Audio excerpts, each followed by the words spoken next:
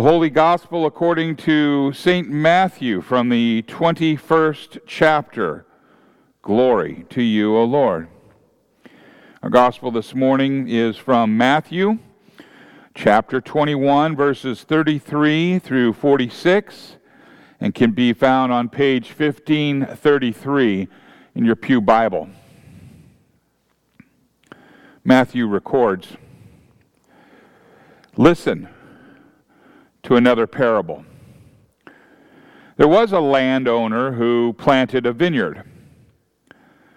He put a wall around it, and he dug a wine press in it, and he built a watchtower. Then he rented the vineyard to some farmers, and he moved to another place. And when the harvest time approached, he sent his servants to the tenants to collect his fruit. The tenants seized his servants. They beat one, they killed another, and they stoned a third. And then he sent other servants to them, more than the first time, and the tenants treated them the same way. And last of all, he sent his son to them. 'They will respect my son,' he said. But when the tenants saw the son, they said to each other, 'This is the heir. Come, let's kill him and take his inheritance.' So they took him, and they threw him out of the vineyard, and then they killed him. Therefore, when the owner of the vineyard comes, what will he do to those tenants?" "He will bring those wretches to a wretched end," they replied. "He will rent the vineyard to other tenants who will give him his share of the crop at the harvest time." And Jesus said to them, "Have you never read in the Scriptures that the stone the builders rejected has become the cornerstone? The Lord has done this, and it is marvelous in our eyes. And therefore, I tell you that the kingdom of God will be taken away from you and given to a people who will produce its fruits. And anyone who falls on this stone will be broken into pieces, and anyone on whom it falls will be crushed." And when the chief priests and the Pharisees heard Jesus' parables, they knew that he was talking about them. And they looked for a way to arrest them. But they were afraid of the crowd, because the people held that he was a prophet. This is the gospel of the Lord. Praise to you, O Christ. You may be seated.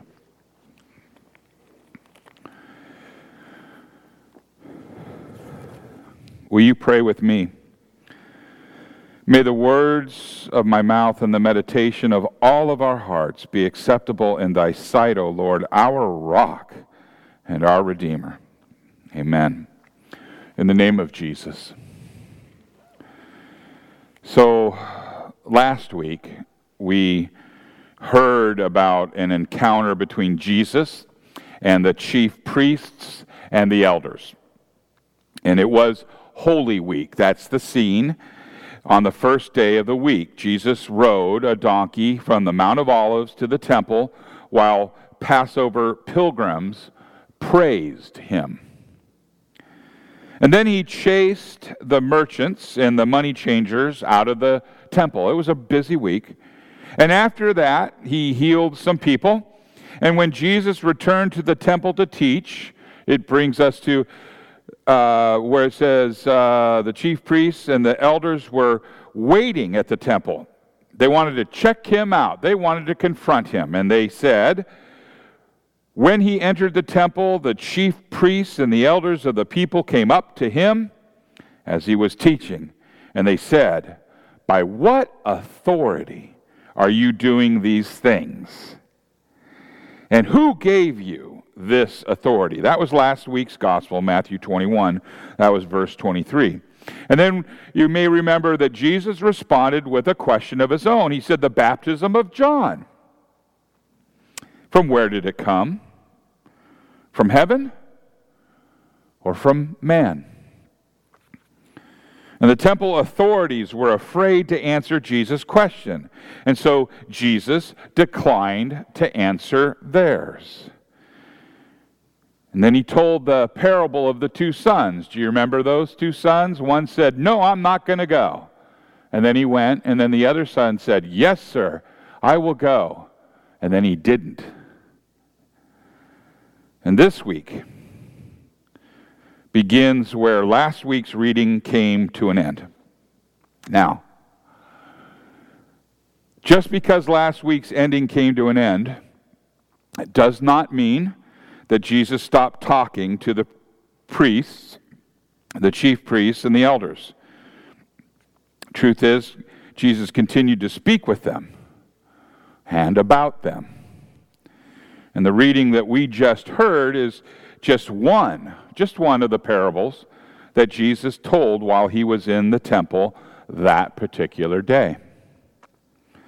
So keep a few things in the back of your mind as we go through this parable. Many of the events that were represented in the parable, these will happen. They would happen in less than a week. For we know that in a few days, Judas will betray Jesus.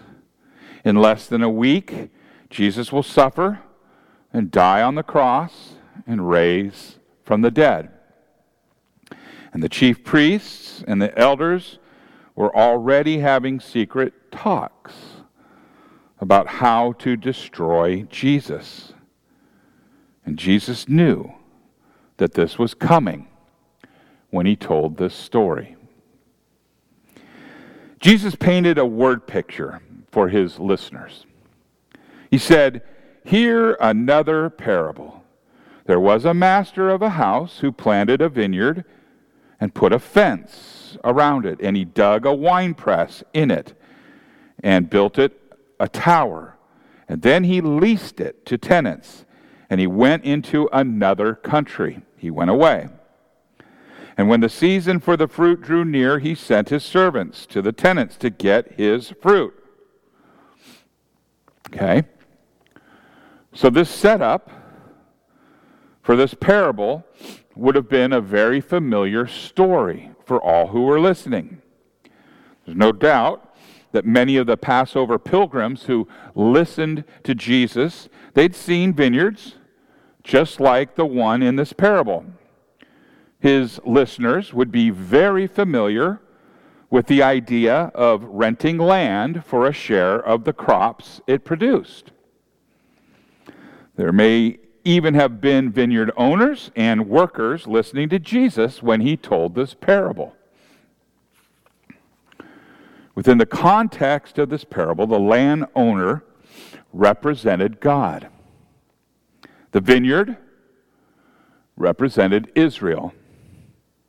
And the many details involved in the planting of the vineyard, the fence, the tower, the winepress, and so forth, show that God had blessed Israel with all that it needed to thrive and to grow. And the tenants represent the spiritual leadership of that nation.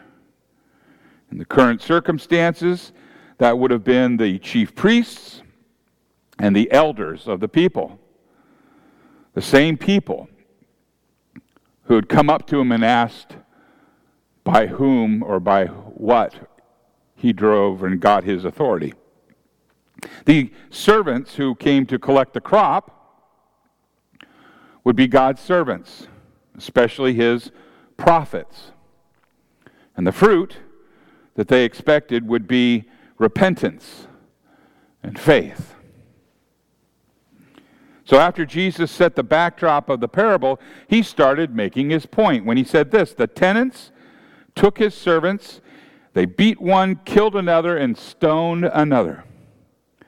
The tenants turned out to be violent, insane criminals. There's no sense at all for what they were doing.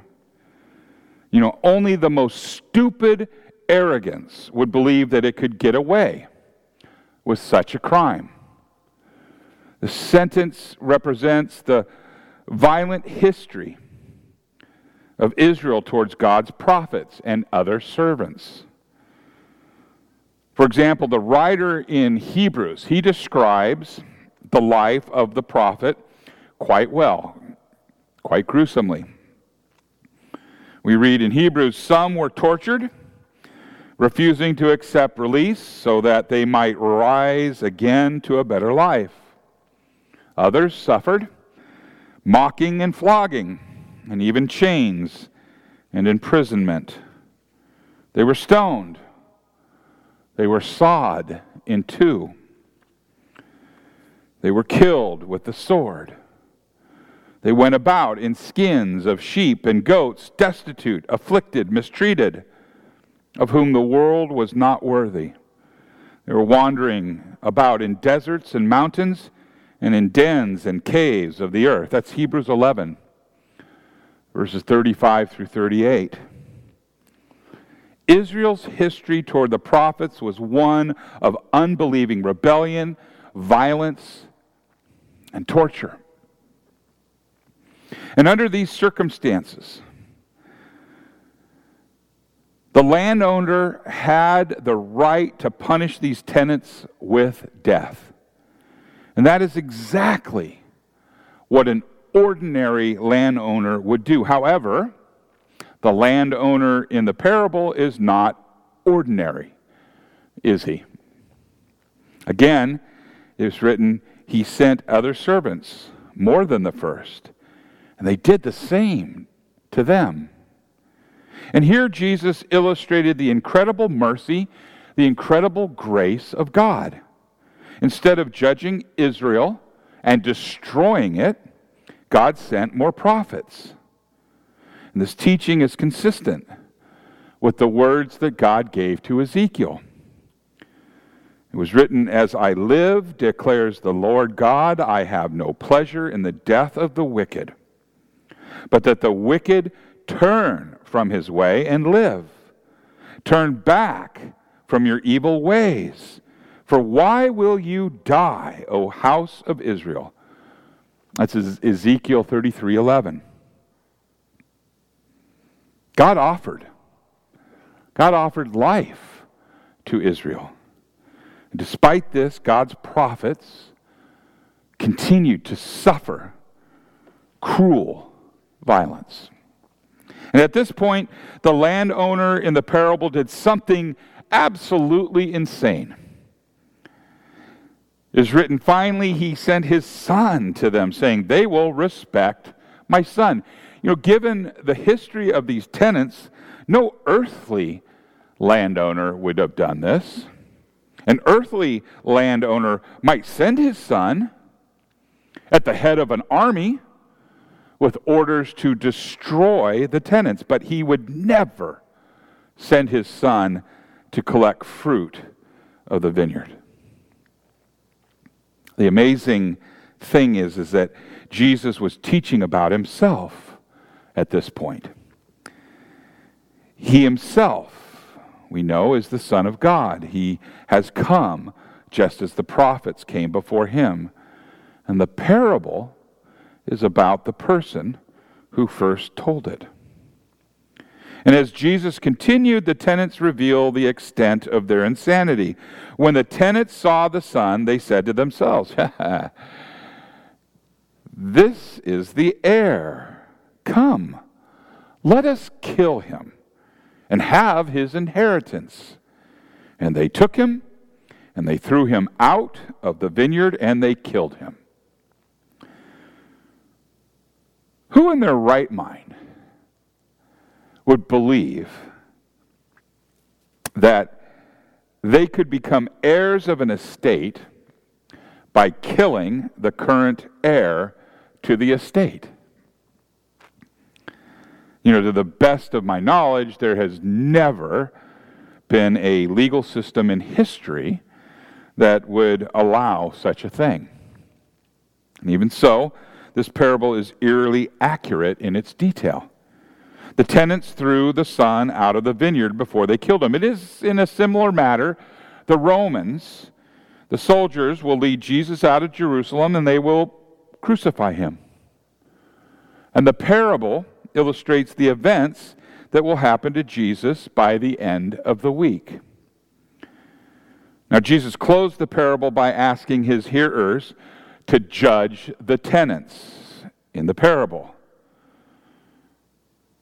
It was written that when, therefore, the owner of the vineyard comes, what will he do to the tenants? This is the good part. They said, he will put those wretches to a miserable death and let out the vineyard to other tenants who will give him the fruits in their seasons.